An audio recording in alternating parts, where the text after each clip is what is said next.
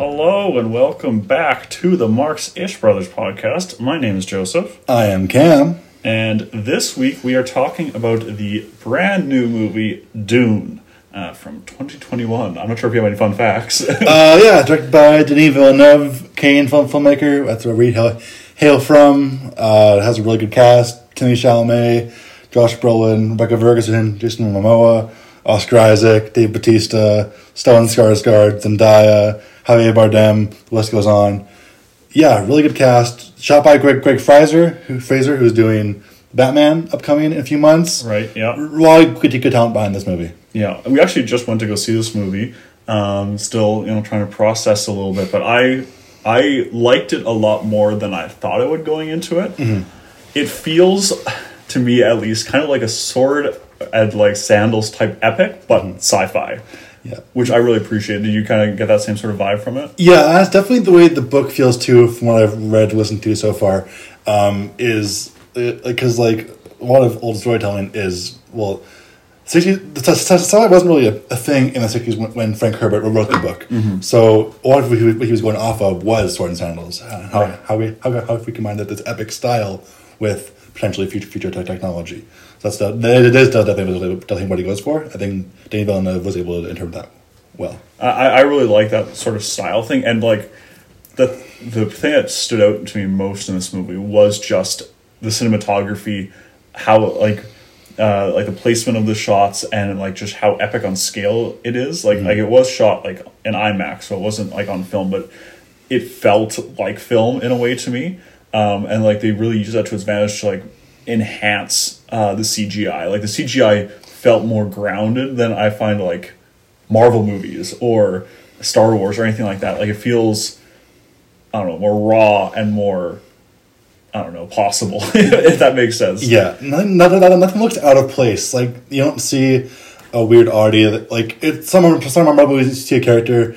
You see Tony Stark's head in Civil War at the airport. It's like it doesn't even look like it's there. Yeah, you don't have that with any scene in this movie. Like everything looks there. Like it, and this movie looks practical and like lived in. Yeah, I think that's part of the design of the sets and whatever, and the production design. But like the VFX artists were clearly knew what they were doing. They made everything look really good. I think part of it is more time because this movie was delayed because of COVID. I think that gave a lot more time for artists to do their thing. Do you know when they started production on that? I'll say it's 2018.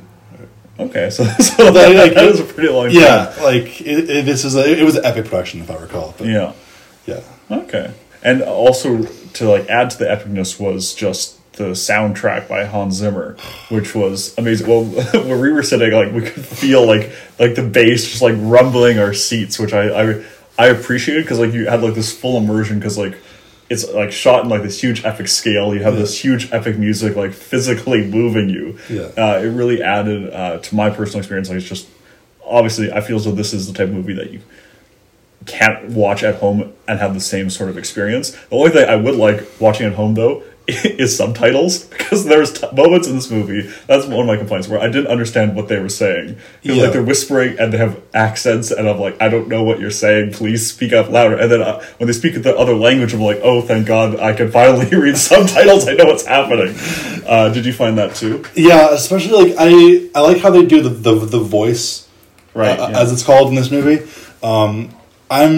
I recently watched the David Lynch version from the 80s. They do it more weirdly there. This one kind of feels like it's a whisper, yet it's also powerful, and it's complicated to say the least. Mm-hmm. But that's how it's described in the book.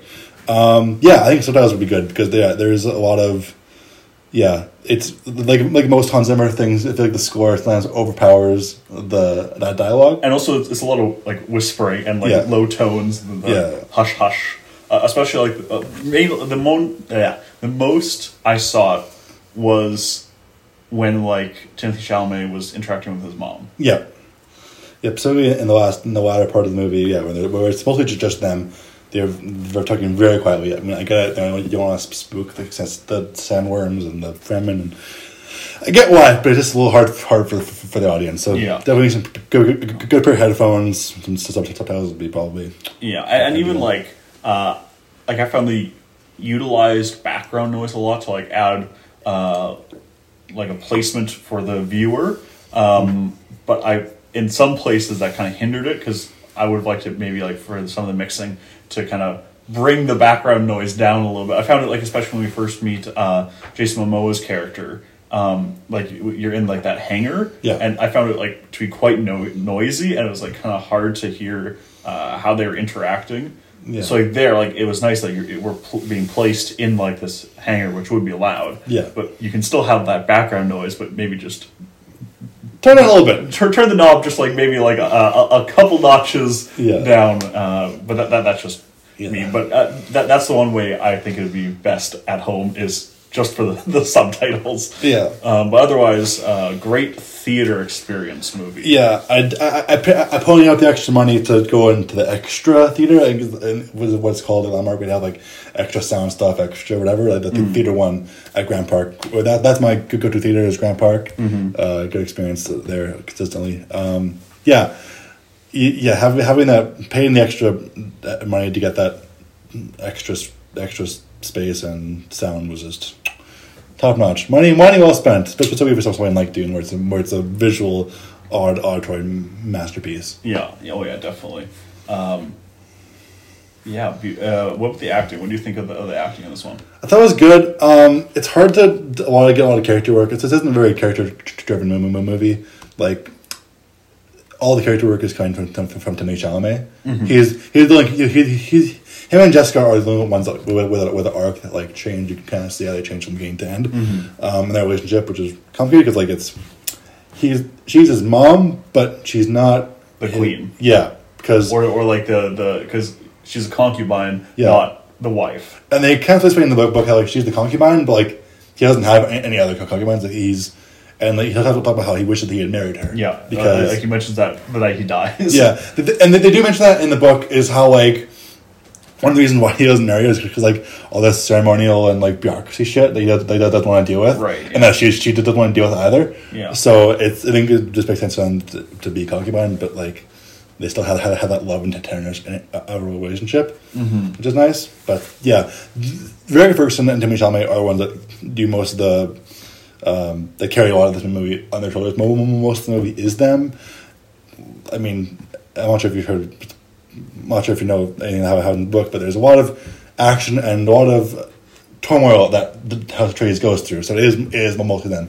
A lot of the characters that are in the first half are really good, but most of it is Rebecca Ferguson and Timothée Chalamet. Yeah, and I thought that they had a pretty good chemistry together, where like they seemed like close but also like tense because like I feel as though like Timothée Chalamet's character kind of in a way resents his mother for forcing him to be a part of like her religious culty thing. Yeah.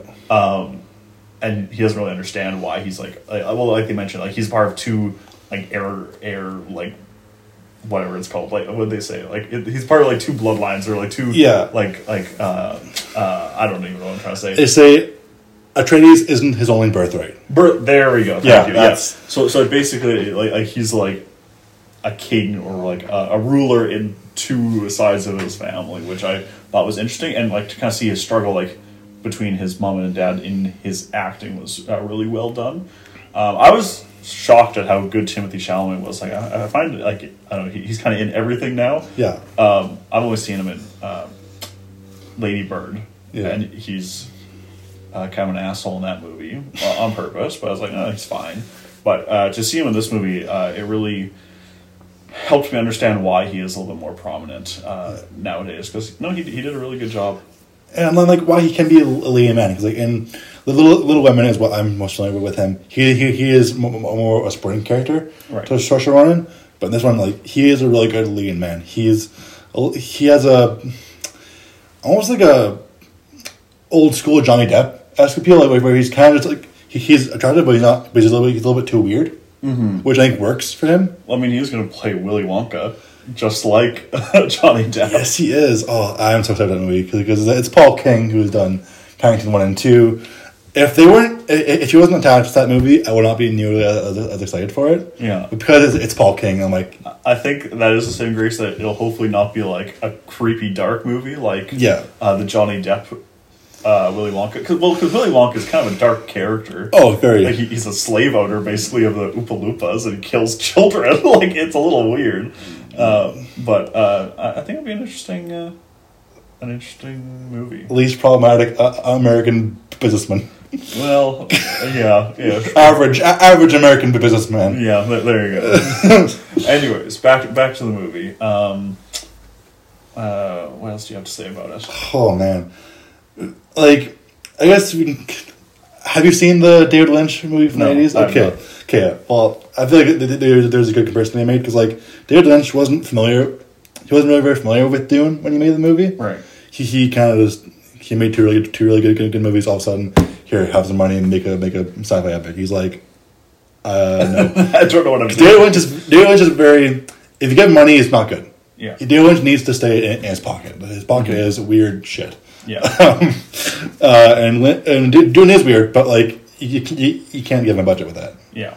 This movie, David Villeneuve is good with the weird stuff, and he's good with a budget. He's done Blade Runner, Blade Runner kind of bombed, but they knew, okay, this guy has potential. He has that vision that you need to do something like Dune. So like, I think Arrival was his big coming party after Blade Runner that kind of got him into more good graces with producers and stuff. He was able finally to make Dune, which is his passion project. Right. Yeah. There's rumors about him doing a Star Wars movie. He said, "Nope, I want Dune." Right. So, and like you were saying also about like the David Lynch, like it's rushed, right? Because like they do the whole book in one movie, and how long is the movie? Like 2.5 hours. 2:16. So that's pretty short. It's very short to do. When like this movie was 2.5 hours, and we were only halfway through. Yeah. But I like usually like let's say like with The Hobbit, where they split up a children's book into 3 pieces. Yeah. That I thought was like a terrible idea. Yeah. Whereas this one, it felt right to be slow and epic and kind of taking your time, and like not like adding a bunch of fluff. Like I felt like we see like these long like visual shots of like the scenery and stuff, and I think that is very important to this movie, and I think it probably relates more to the book. Like you're actually like reading the book. Yeah. How like do you think that that's right? Like that it's nice to be a little bit like slower paced and like not rushing it. Yeah, because like again, the Lynch movie, I think the Fall of Atreides comes in about just over halfway through. Mm-hmm. So a lot of the last half of the movie is rushing through all this character stuff, where everybody becomes the God King of the world. Right, yeah. But having part 2 be the entirety of his journey of him learning the ways of the desert and conquering the stuff that he has to do in the third act, and where he becomes the God King of the universe, or something like that. But like, yeah, having that be it's totally one movie instead of like the last 30 minutes of something else. I think that'd be a lot better because the movie, the Lynch version is very like, oh, now he's God King after. Yeah. Instead of like seeing his struggles and like seeing kind of what leads up to that. Yeah, exactly. Yeah. And, well, I feel as though this movie has a lot of like, I don't know, parallels to like religion and stuff. You might be able to speak better to that, but like even like the pose of Oscar Isaac when he dies looked like a Jesus pose. Yeah. Right. Like I don't know which exact painting, but he looks like I think either Mary or like Jesus. Yeah. When they died. Yes, I know what you're talking about, but like, yeah, this is the movie where he's naked and like he has a sacrificial role, and his death is not one that as if it's kind of like a Judas death, right? Yeah. Like there definitely is a lot of religion in Dune. Like literally, the main quest in the book is literally called the Jihad, which I'm not sure if they changed the name in this one because. Whatever, some light Islamophobia going on in the West a little bit. Yeah. But Frank Herbert was definitely more inspired by Eastern religion. There's a lot of more like, not like Western religion stuff in the book, but like, it's alluded that House Atreides like a little more like Christian-esque in the beginning, and then it almost is a religious deconstruction that goes on with Paul in the book that involves more mysticism, which I can appreciate as someone who goes from like the dogmatic stuff to the more mysticism and the more universalist nature of religion. I think that's very important and very topical thing to discuss. As a lot of people our age are leaving more organized dogmatic stuff for a more empathetic universalist way of viewing the world. So yeah, I think that's pretty important to the book. I'm not sure if Frank Herbert was religious or not. I don't think he was, but he definitely recognized the importance of religion in the world. And that's what I found interesting. Like I just finished for university, I just finished watching and reading Rosemary's Baby, which I'm not sure if you know about, but like it's from the same era, like from the 60s, but it's about like the writer was a Jewish atheist. So he kind of frames religion as kind of like silly or like that, like because I'll spoil it. It's from the 60s, so it's not too much of a spoiler. But like Rosemary she was a Catholic, and she gets swallowed, or like these Satanists like take over her life basically, and they make her give birth to the son of Satan. Oof. As you do. Yeah. But like basically the framing of it is that like these people are just like normal people who are just like live normal lives, and they just happen to be Satan worshippers. Yeah. And so like it's basically supposed to be like that's the same with like any other religion, like they do all these weird things, but they're also like just normal people. Yeah. And like so he's like kind of making parallel to like Christianity, like specifically that like they worship like this weird god and like they're just like Satan worshippers. So basically what he's tied to. Yeah. So I found it interesting that this one seemed like pro-religion. Yeah. Which is like kind of like the opposite of what else was like happening in like the 60s. Like the 60s was like a pretty like not as religious time. I guess kind of an awakening with like the hippie movement and stuff is more like new age stuff. Yeah. Absolutely. And like this kind of seems like that, right? Like whereas like Rosemary's Baby is like against like all new age, all everything. Yeah. This one seemed like kind of pro that sort of stuff. If that makes sense. Did you kind of if that makes sense? Yeah, I definitely get that. This movie, Frank Herbert was. I think he was probably inspired by hippies. There's a lot of drugs in this movie. Well, like the spice is supposed to be like a drug, basically. Yeah, it's because it does so many things. It does like part. It's like part hallucinogenic, part like prescription, like strengthening stuff. Part. I mean, it is the key to space travel in this universe, which is like great. It makes you trip balls. It makes you go through space. It's like if like I don't know, like magic mushrooms. It's like it's like what the key is space travel. What if mushrooms plus steroids plus jet fuel? Yeah, pretty much. It is in powder form. Yeah, really, and it's just all over this one planet, which is I like how it does talk about capitalism and like specifically. Like, I do like how much it emphasizes like the role of the indigenous people on Arrakis. Mm-hmm. I think a lot of like colonialism tied in the book and the movie where like when the Atreides get there. They're like, oh man, these people are going to trust us because we're not the hardcore. He's like, we've seen other houses before. You're not going to be any different. Mm-hmm. And then it does take a lot of work for Paul to get in close in good graces with Stilgar and his group. And I thought that was like very interesting because it felt like a very colonial movie, right? Like where they're just coming in, they're like, yeah, this spice is ours now, and you can just work for us, right? And they just like expect them like, oh, like we're coming here, so of course they're gonna like listen to us. So I am interested to see, like, I haven't read the book, I haven't watched the original movie, so I'm interested to see how they continue to maybe, like, enhance, like, the more, like, quote-unquote, like, indigenous population to, like, be, like, more powerful than, like, they're kind of shown in, like, that was the first part. Because, like, in the first one, they're kind of just seen as, like, sure, they survived the desert, but, like, we could still wipe them out if we wanted to kind of thing. Yeah. Maybe I'm wrong, but that's kind of how I felt. Like I'd like to see them maybe a little bit more stronger, but like you're saying, like that might be coming in the second. It shows that they're divided. Is what Duggan I don't know. Says like there's like 10,000 in this place, and there's probably a bunch of other places like it. Right. So if they all have 10,000 around there, there's probably 1 million or some of them. Right. So probably a lot of people there. But they're scattered in their part. That's what makes them right. And then Timothy Chalamet will be the one who brings them all together, and there'll be an epic battle and all that. Most likely. Well, let's just say it. What's the bad guy is the Emperor. Really? Empire bad. Hot take, but I mean it's a good take. Pure isn't bad. Yes. I found that interesting, like that. Like we allude to the Emperor, but we never like see him.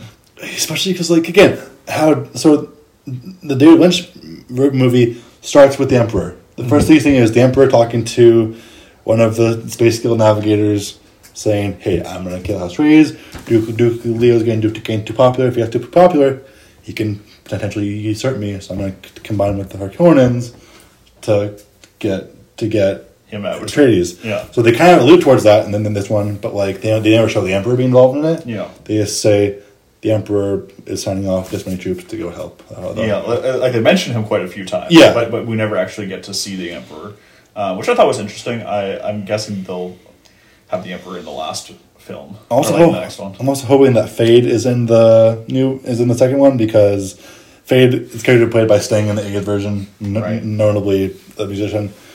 So that's the well-known person back then. He plays Fade, and this Fade is not in this version, even though Fade has some really important scenes in the first half of the book. Mm-hmm. He's not seen it at all in this version. Instead, they just have the one character played by Dave Bautista, who is good, and he's a very... I liked him in this one. Like, I didn't do much, but I thought he played his role well. Like, he did a good job of not seeming too human, but still humanish. Yeah. He reminded me a lot of Drax, actually. I was hoping they'd bring a little bit more of his wit, because like Dave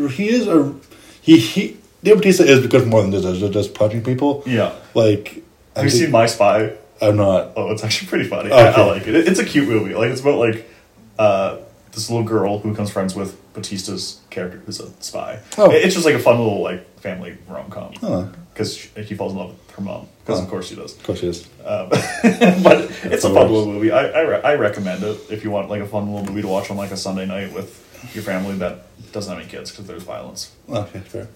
Yeah. It's like PG-13. It's a fun little movie. But yes, I do see what you're saying, like how he is good in like humorous roles, and I agree. Like seeing a little bit more humor in this movie might be nice, but it's because there's really not any comedy in this. No. The only comedic relief is Jason Momoa saying the odd "my man" or what. Yeah, but he like isn't really funny. He's just a happy character. Yeah. But he doesn't really like say jokes. Like there's no jokes. There's one jump scare. I'm not sure if you jumped at it. But I jumped it. Yeah. I'm like I don't really think I thought you jumped too. I was like, oh boy. Oh boy. Yeah, that was just a little shocking moment. But I was expecting it. All of a sudden, jump. Yeah. Oh. My one weakness is jump scares. I hate jump scares. It's true. That's where it got me. Like it. The movie. The original It. The new one by Machete. I actually just watched it a couple days ago. Have you seen part 2 yet? No. Okay, it's the funniest new movie of 2017. Okay. It came out 2019. The second one. Right. No. Yeah. Right. 2017 was the first one. Right. It too is really funny. Okay. So the first one had a lot of jump scares. It's funnier than I expected. I don't really like it, but it is somewhat funny. Yes. Two is the funny one. Okay. 2 is... I'm not sure why they did what they did, but 2 is really funny. Okay. So... I'll check it out. Go into that with that. So did you like it better than the first one? Kind of. I like a lot of the cast more in the second one, because they're more developed actors. Right. But, like, 2 is weird, but I like it because it takes leaps and goes for it. And takes chances and risks. Okay, I'll check it out. So, I mean, it's Halloween time. I guess I should. Well, now's the time. Yeah, tis the season, as the kids say. Yes. I'm trying to think if I have anything else to say. There were some scenes that I felt were a little odd, like the random extraction scene. Like they tried to rescue them from like that, from the worm. That's an important scene in the book because it shows that Duke Leto does care about the people more than the spice. Okay. That scene does have... then they should have emphasized that maybe a little bit more. Yeah. Because that scene, like, I liked that they, like, showed that, like, he cared about the people, but also, I think that they could have emphasized that a little bit more. Yeah. Because it felt a little awkward. Yeah. In the whole... Because they tie it in with Timmy Chalamet tripping balls. Well, then I would like to see him trip more balls, and yeah, because you kind of just saw him just kind of see a face, and that's not really that trippy. Yeah, because we don't see him do that throughout the whole movie, so it's like, well, this really doesn't make much of a difference because we've been seeing him doing this all the time. Yeah, that scene would have been better if they hadn't. I get you want to see Timmy Chalamet a couple more times before he becomes like, before he gets really involved with the melange, but like that scene, like it carries a lot more in the book and the movie. Was like it's like damn the melange, like damn the spice. Like he's talking about it cares a lot more of the people than the spice. Which, yeah, I think because the focus of that scene is Timothée Chalamet being weird. Yeah, that doesn't carry over. That doesn't carry as much weight as it does in the book and the other movie. Right. Yeah. So that's just me. You might think it's different. Or yeah, I can definitely see where you're coming from with that. I feel like they kind of combine. I mean, I get it. You're trying to combine a 200-page or 600-page book into a movie. Yeah. So and well, again, in my university, like we had to talk about how hard it is to translate film or from literature. Yeah. Because like literature, obviously, you get to see inside their minds, and also you can like freeze time in books, and like you can have all these complex emotions. Whereas in a film, that's like a second. and that's a very big part of Dune because like a lot of the story is Dune is told like in people's heads. Yeah. So they try to do that in David Lynch version. I wanted to watch it so you can see like because like they have characters kind of like whisper which is happening in their minds, but just makes really long pauses of like. Right. Yeah. In person, which is a little awkward. So this movie does kind of get around that in clever ways, but it involves combining certain scenes and whatever, and like. And I'm excited to see the second one. Yeah, I'm curious when it's announced and if they started some pre-production. Well, I'm assuming that like they probably filmed some of the scenes like while they were filming the first one. The one scene for sure, like where Timothée Chalamet, you see him in the gold armor. Yeah, like that scene's from right out of the second half. Like I'm guessing that they would have had to like film them somewhat side by side, and like since it like was released as part one, like it feels like you can't just be like, well, we're gonna stop making them. I mean, chapter 2 wasn't announced and started production until after chapter 1 came out. So yeah, but they don't need to be tied together. That's true. Whereas like if you come out like it, or like if it was like it part 1, like it didn't come out as that, it came out as it. I mean, it does. In chapter 1, it does say at the end the final title card is chapter 1. Okay. So similar, okay. Different. You got me there. Yeah. Okay. Well, anyways, I give this movie 2 thumbs up. It was quite good. I also give it 2 thumbs up. It's off. I was shocked at how much I liked it actually, because I was going into it, I was like, I'll probably give it like maybe 3.5 stars. Yeah. Like it looks like just like a sort of fun sci-fi epic. Yeah. But I was like, you know what, this is good. This is a good movie. Denis Villeneuve once again does not miss. Yeah. So no, I was happily impressed with this film, and I would watch it again. Me too. It is long, but not as long as some Marvel movies. That's true. It's sort of an Endgame and Infinity War. Yeah. So there you go. Anyways, do you have any recommendations for this week? The audiobook on Audible. I'm currently on chapter 12 of it. But it's got a lot of good narration, different cast members for each character, so there's some production value and money in it. That's nice. But it makes the book so much more easy to listen to. Right. So the audiobook version of Dune, the movie version of Dune from the 80s, it's definitely worth watching before just to see how different filmmakers take this movie differently. Yes. Or take the social media differently. Yeah. And since we are in spooky season, I recommend Invasion of the Body Snatchers, the 70s version. It has Jeff Goldblum in it. It's great. Nothing wrong with them. Highly recommend. I also recommend the Disney Plus show Only Murderers in the Building. Oh, I heard this guy. It is so good. It's not like oh, this is the greatest show of all time, but it is so much fun. Martin Short and what's his face? Steve Martin are great together. They're always funny together. Mm-hmm. And Selena Gomez makes a great sort of foil to the two of them, and it's just a lot of fun. It's a good show. I recommend it. That's why it's in my recommends. I'll check it out. I mean, it's short. It's 10 episodes. They obviously lead up to a second season because, of course, they do. Yep. But I'm excited for the second season, and I like it when they're kind of shorter seasons and like they don't drag on too much. Yeah. They kind of like in this series they cut a lot of the fat. I mean, now's the time to watch it because you can binge it. I watched it each week. And, it was good. Okay, And yeah, I think that has been our episode today. Thank you for listening. Tune in next time when we talk about something. A movie, probably. Bye bye now.